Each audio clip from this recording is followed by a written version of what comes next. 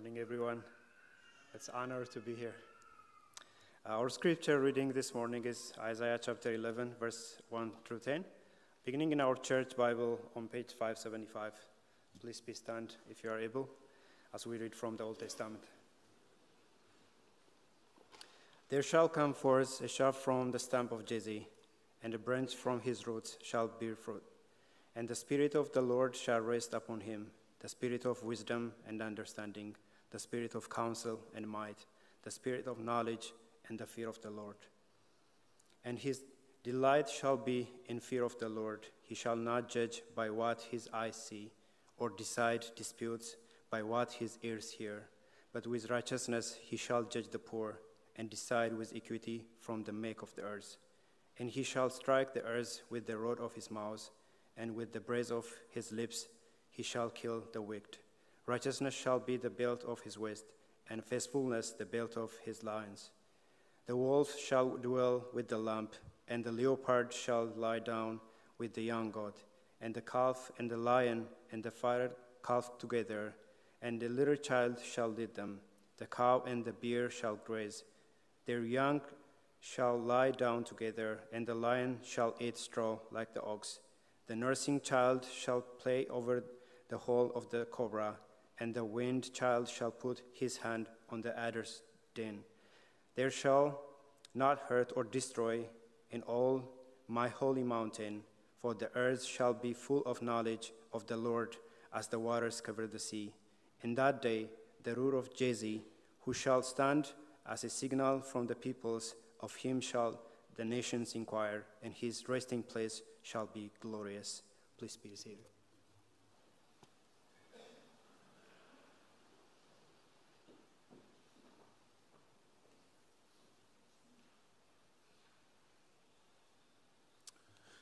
Thanks to Cass for reading.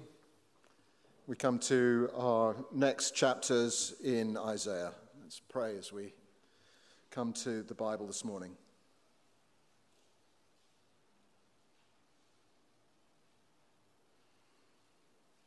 My soul longs for your salvation. I hope in your word, says the psalmist. Father, we do on our saner days also long for your salvation. Even on the worst of days, when you are our only hope, perhaps that is when we are most in our right minds. Lord, would you help us this morning to recognize that this is true, that our only hope comes through your word, through the Bible to us, through what it says about Christ, through our expectation and our hope that the Holy Spirit himself would speak to us from you this morning. Lord, would you open our eyes that we might see wonderful things in your word. In Christ's name, amen. This is not a text that you often hear preached. It's the first time I've actually come across it being preached in a church. And when you're most likely to hear this rather odd prophecy of the animals and the children is actually at Christmas. Not as a text that's going to be preached on, but as a text that is read as part of a service of lessons and carols. And it's included because it's part of the Christmas story. It's seen as that, it's something to do with Jesus. But what exactly do these pictures of animals at peace have to do with Christ? What's the significance of lions and lambs lying down together and the child playing by the hole where the snake lives? How and what do these things mean? And if they are a prophecy, when will they come true? We all of us have seen in Isaiah excellent examples of the way that the prophets spoke, of the way that they spoke to the people within their own culture. And these are pictures, aren't they? These metaphors are not about the world that we understand, but about the world as they understood it.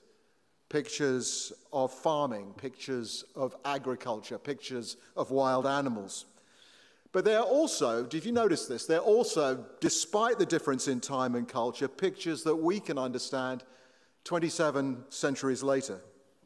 And I wonder if this isn't one of the reasons why God chose to speak to the prophets of Isaiah's day rather than to speak to them in our day. They were speaking, after all, to a basic culture, technologically and culturally speaking. The truth is, as we learn to read them, we are reading the language of the Iron Age, not the literal language, but we are reading the way that they thought and spoke in these pictures and metaphors.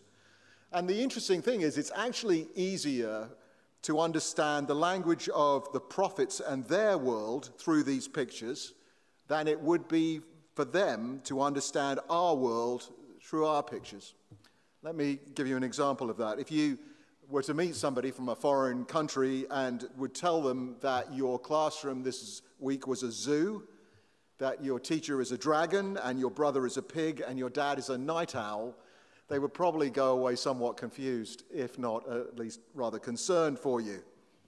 But that's the world of the prophets. That's the way that the people of his day spoke, of Isaiah's day. Lions and tigers and bears and lambs and children that were unsupervised that might be in danger. Farming life was all there was for them. It is for some of us too, thinking particularly of Ted Mollis. But it is, isn't it, something that we can understand. Even if we're surprised by the imagery, we understand what it is to come across a copperhead on our property. Or we're surprised if a deer lets us get close enough to pet them. So it is with these pictures.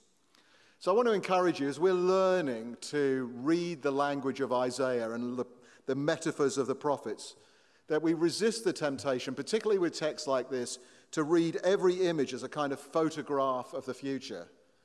Or to dismiss these things because they're difficult, because we just say, oh, that's just crazy poetic prophecy talk. No, these prophecies of the future are real and concrete in their meaning, but they are metaphors and pictures nonetheless.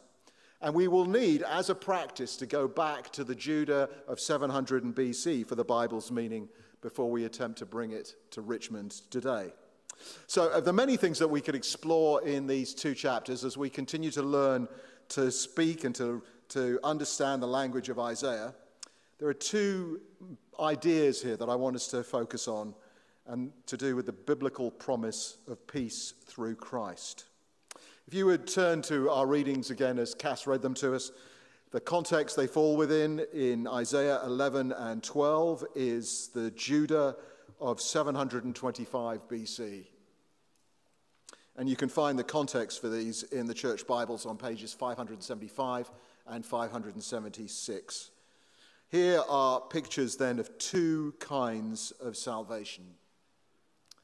Two kinds of salvation as Isaiah is shown them by God. You can find the first in chapter 11, verses 1 to 2 and verses 6 to 10. And that is the idea that Christ is the answer for the natural world and will one day bring it his peace. First question we might ask is, how do we know that these are pictures of Christ? It may surprise you that a preacher could be quite so bold as to take an Old Testament passage and ascribe it so brazenly immediately to Jesus. But Isaiah, as we've been seeing in chapter 2 and chapter 7 and chapter 9 and chapter 11, and he will continue to do this throughout Isaiah, is being shown by God a figure who, despite the peril that the two kingdoms of Judah and Israel currently find themselves in, will ultimately save his people.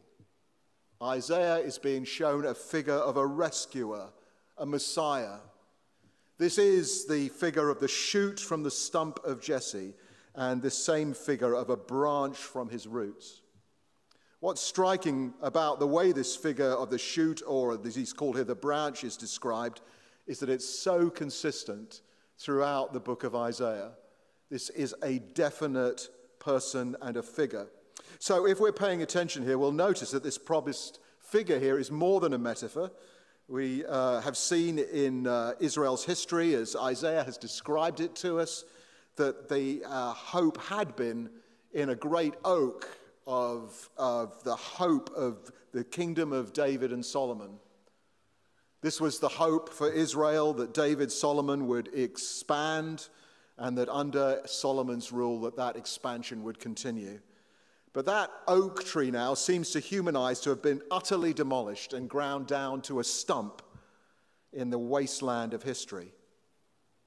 And Isaiah at this point, looking at the disaster that has befallen the people of God, has seen out of that disaster, he's been shown a living and green shoot is growing as a metaphor. And that green shoot, as we've said, verse 2, you've read it here, will be a person. Not simply a metaphor, not simply an idea of a rescue in the future, but a definite person. Verse 2, and the Spirit of the Lord will rest upon him. Personal pronoun. What's more, notice, he shall be a branch from his roots. The H in his roots here should not be capitalized. That was my mistake. The roots, in fact, belong to Jesse, as Isaiah is describing them. Who was Jesse? You remember he was the father of David. He was the grandson of Ruth and Boaz. He was the line, he was a peasant himself, but from him would come the royal line of David. And even though that line appears to have been cut down, there was a shoot that is now issued from it, and there was a root to that same family tree. And who was at the very roots of Jesse's family tree? Isn't this remarkable? It's the same person here described who would be its green shoot. Who can do that? Who can be both the tree, the root of the tree, and its fruit? In historical terms, for a human being, that's impossible. But only someone who could say before Abraham was, I am, could it be true of. So this is one of those subtle pictures here of Christ himself. Second, what will be the impact of Messiah's ultimate coming on the natural world? Well, his kingdom, we see here, the kingdom of the shoot and the root of Jesse, will be a place of reconciled enemies in a universe where ultimately evil and danger no longer exists. I was talking to James Johnson, who's a neighbor, about the raccoons that have been terrorizing our neighborhood. He calls them trash pandas, which is precisely what they are. I was telling him that one of the trash pandas about a year ago came into my garage when I was there, and it walked upright towards me. It was quite chilling, actually. Bold as you please. It was standing up in front of me, and I was standing in front of the cat food, blocking its path. And it was bargaining with me for the cat food. It literally extended his hand in a show of kind of universal need. And when he left, a satisfied customer, because I didn't want to get in trouble with his creator, I was expecting the universal creaturely sign for live long and prosper, but it never came. But here's the sign in Isaiah. Wolves lying down next to succulent lambs, leopards with appetizing young goats, lions with 200 pounds of prime beef sitting next to them, and not a hint of anyone licking their lips. What is this? It is a metaphor, it is a picture of jaw-dropping reconciliation between implacable enemies. That is the message that God wants to send you about his kingdom, the way it will be. George Whitefield and others have noticed that we should have noticed this ourselves from nature, that something has evidently gone wrong. In his sermon, The Method of Grace, he says, I've often thought when I was abroad that if there was no other argument to prove original sin, the barking of a dog against us is a proof of it. For when the creatures rise up against us, it is as much to say, you have sinned against God, and we take up our master's quarrel. But there, Isaiah has been shown, there in that day, the prey and the predator will finally be at peace. And here is the secondary picture of heaven, the baby playing innocently and safely, left in security by her parents there. And as for this menagerie, a little child shall lead them. Now, don't ask, is that Jesus? I don't know. I don't think so. That's not the point here, right? This isn't necessarily telling you with concrete firmity that there will be tigers and lambs in heaven. We don't know. Nor do we know, for that matter, that there will be children in heaven, at least children as children. We know that there will be children, but will they look like children? We don't know. These are metaphors. They're pictures of a more profound point. And what is that point? Well, the point is that these are pictures of ultimate peace and reconciliation between creation and the Creator. The root of Jesse, the Creator himself, we read here, shall stand as a signal for the peoples. Of him shall the nations inquire, because he will have lived among them. That's how they could inquire of him. And his resting place, we read here, shall be glorious. This is one of those little clues in the prophets of something that has been known before and promised before. The phrase, his resting place, you will have come across it before, although it won't immediately have been obvious to you, is from Psalm 23. The Lord is my shepherd. He makes me to lie down in green pastures. He leads me beside the still waters. And that word still is the same word here as resting place, meaning literally the waters of my homeland, the place where I belong. It's a resting place. It's a place of rest. And how will we know that this will come about? Well, Isaiah tells us the guarantee, the signal for it has been given in this figure of the branch and the root, the person that we know as Jesus. His coming is a picture of the final mending of creation and of the Creator's reconciliation between his redeemed people and the natural world. This, I think, is precisely where the green movement and ecology in our own day has been half right and half wrong.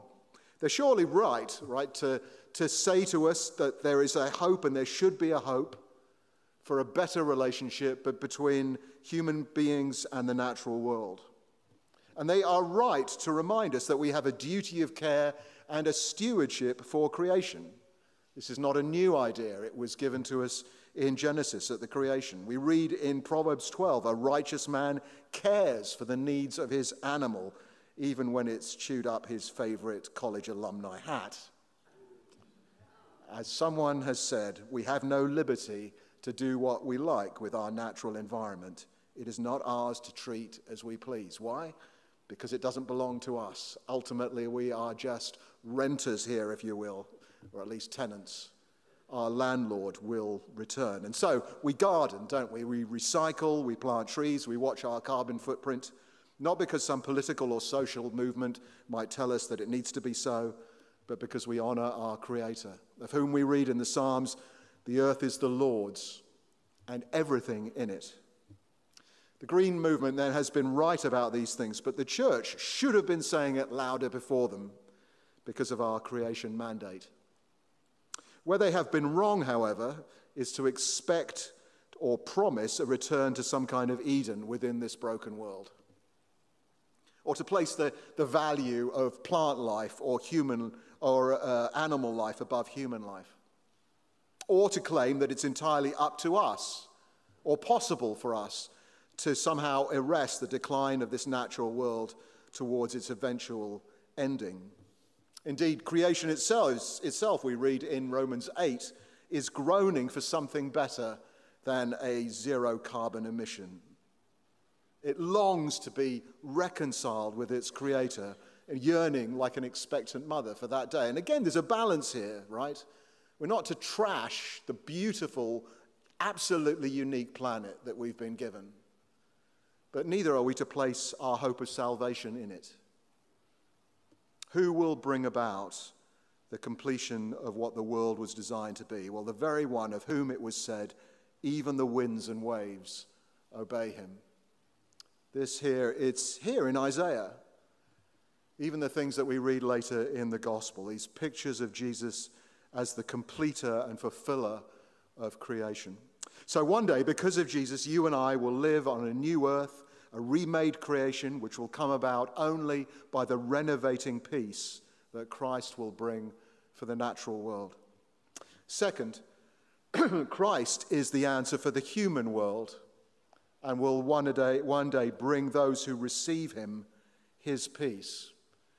And you can see this in these first verses at the beginning of Isaiah 11 and in Isaiah 12. What do we read? His delight shall be in the fear of the Lord, and he shall strike the earth with the rod of his mouth, and with the breath of his lips he shall kill the wicked. Righteousness shall be the belt of his waist, and faithfulness the belt of his loins. So here, Isaiah is given the picture of Messiah as judge, as conquering redeemer and restorer of God's order. If he came first as suffering messenger, this is what we learn later in Isaiah, he will return at the end of time as this conquering figure. These things were true of Jesus in the Gospels. He didn't judge people, right? This is what Isaiah is describing, that what we know of Christ. He didn't judge people like the world judges people, by external appearances or by rumor. Nor did he judge them with a privilege or income or with a bias against the poor. Those things were true of him during his earthly life, and they will be true of him when he comes at the end. And he will strike the earth in that day with the rod of his mouth and with the breath of his lips. He will judge the earth and judge human beings as the perfect judge. Of course, there's a great deal of skepticism about this now. I suppose there always has been. If you've ever seen the movie Unforgiven, it's famous for its moral ambiguity about law and order. Clint Eastwood plays a former outlaw and a murderer who takes on a corrupt Western sheriff, played by Gene Hackman, to avenge the honor of a group of prostitutes. The crowd I used to hang out with in university English departments would tell you that the movie is a subversive meta-narrative of Western, capital W, culture, which demythologizes the central idea in Western movies, small w, that the best of men will ultimately have their sacrifices pay off and that justice will prevail in six-gun glory. I just read one of their papers on this. But it's striking, isn't it? No matter what moral relativists and Marxists will tell you, even though the good obviously will not always win out in the world, and that it's true that all that glitters is not gold, the hope, nevertheless, for something better has been written into our consciences and expectations, even as fallen people. The idea that there is something better, a better world, a better man. And you can be sure that truth exists. And you can be sure that justice is coming. So this is the way that God will bring about that order and that peace, by the only, if you will, true lawman. As Paul told the leaders of Athens in Acts 17, now God commands all people everywhere to repent, for he has set a day when he will judge the world with justice by the man he has appointed. And he has given proof of this to everyone by raising that man from the dead. So that will be the sign of Jonah. That will be the signal of Isaiah, if you will, for the nations. The resurrection of Jesus Christ is the signal that the clock is ticking and that justice is coming. But this is what God shows Isaiah about Jesus and his people. Look at verse 1 of chapter 12. You will say in that day, I will give thanks to you, O Lord, for though you were angry with me, your anger turned away, that you might comfort me. As we close, I just want to draw out three things here that we can apply from the gospel to us about the peace of Christ. First, notice something we don't often notice. Here is a promise of ours and Isaiah's resurrection. I wondered if you noticed this. God is speaking with deep reassurance to Isaiah, who after all was facing his own demise and the conquest of his own culture. Within a matter of years, Israel to the north would have been swept away and Judah was taken into captivity. And you will say in that day, God says. And the question has been, when will that day be? When will you say these things? The answer is probably not 187 years later when the exiles returned. Isaiah's audience of 725 BC would have long since died. Now, I think we can take these things as a personal promise. And that day refers to the day when God will bring in his kingdom and finally establish his peace. And so in that day here means the day when God will raise all who are in him to new life. And I will give thanks to you, he says, on that day. It's a reminder to us, perhaps, that God doesn't promise us heaven on earth, but he does promise us heaven with him. Second, notice, there's a picture of substitution here. I will give thanks to you, O Lord. And why to God? Well, because though you were angry with me, your anger turned away. It's natural and right to ask, with whom was God angry? Was he angry just with the prophets? Was he angry just with the hypocritical people of Israel, the false shepherds, the people who turned away and practiced false justice and worshipped obscene foreign gods? No, this is for us too, isn't it? It's a profoundly personal statement by Isaiah. When the Bible talks of God's anger, it doesn't mean the kind of malicious, spiteful, or vindictive anger that we practice. It means God's predictable and uncompromising antagonism to evil. And his anger with fallen humanity is equally matched by our own natural enmity towards him. But then this amazing fact, as Isaiah describes it, what he's being shown here in chapter 12, verse 1, for though you were angry with me, your anger turned away. And here we are being told is God's motive, which is love again. Notice the personal pronouns, that you might comfort me, that you might love me, that you might rescue me. So where did the anger go? Where did the penalty of justice fall? What happened to God's justice against human sin? How could a holy God comfort those who had been his implacable enemies and still be a God of conscience and justice? Well, this will be the work of the branch of Messiah. Through him, God will take the initiative. So that we read in Ephesians 2, but now in Christ Jesus, you who were once far off have been brought near by the blood of Christ. So this is a picture of our acquittal. Calvin explains it. He says, the guilt that held us liable for punishment has been transferred to the head of the Son of God. And it may surprise us, but Isaiah was shown it right back at the beginning of his career, even in Isaiah 11 and 12. And finally, why must we remember this? Well, because third, there's a reassurance of comfort here. Behold, God is my salvation. I will trust and will not be afraid. You can see why the book of Isaiah is described as the gospel of the Old Testament. Our comfort is this, that God himself, by his own substitutionary sacrifice, is our peace. And you might ask, why is that a comfort? Well, it's a comfort because you and I contribute precisely nothing to the deal except our own sin. It is all of it God's initiative. It is not that we love God, but that God loved us and sent his Son as a propitiation for our sin, 1 John chapter 4. And who did God give as the sacrifice to satisfy his justice, to heal a breach? Well, again, he gave himself in the person of Jesus.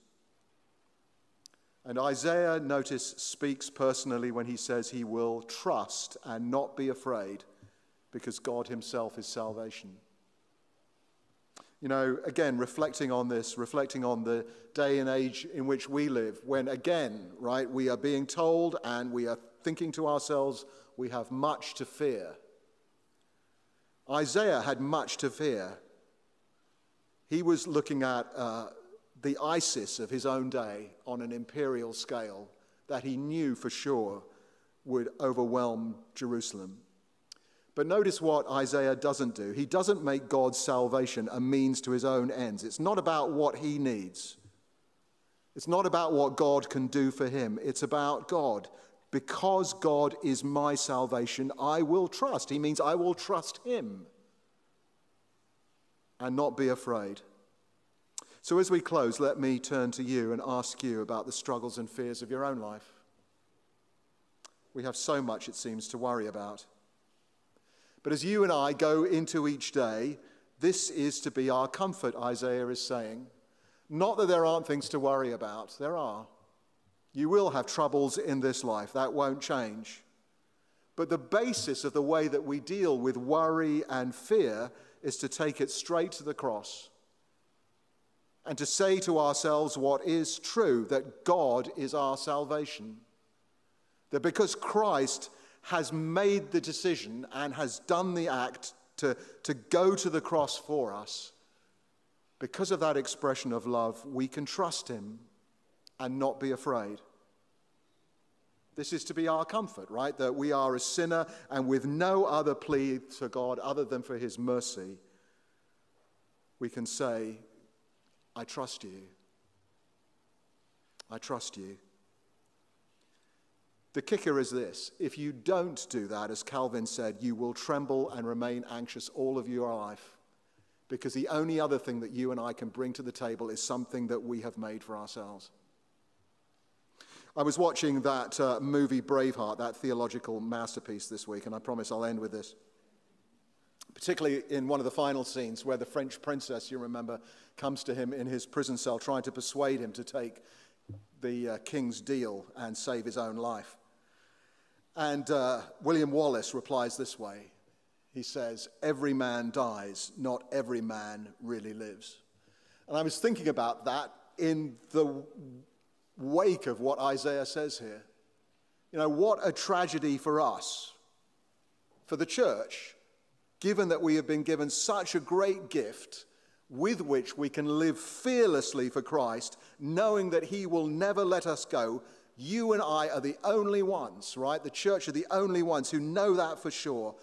What a tragedy it would be if you and I squandered that gift in a reclusive, keep to ourselves, save ourselves kind of faith.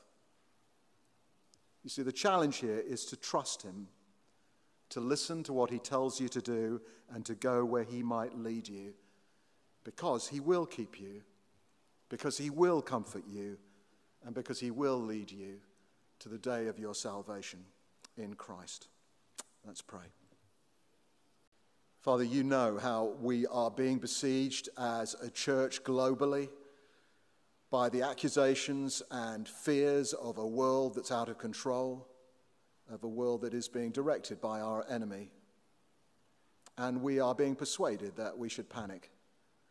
Lord, help us to remember the words that you gave to Isaiah, that you are our salvation and that we will trust you and not fear. Lord, would you help us this week and even today to apply this to all of our circumstances in the hope and the joy of the Lord Jesus. Amen.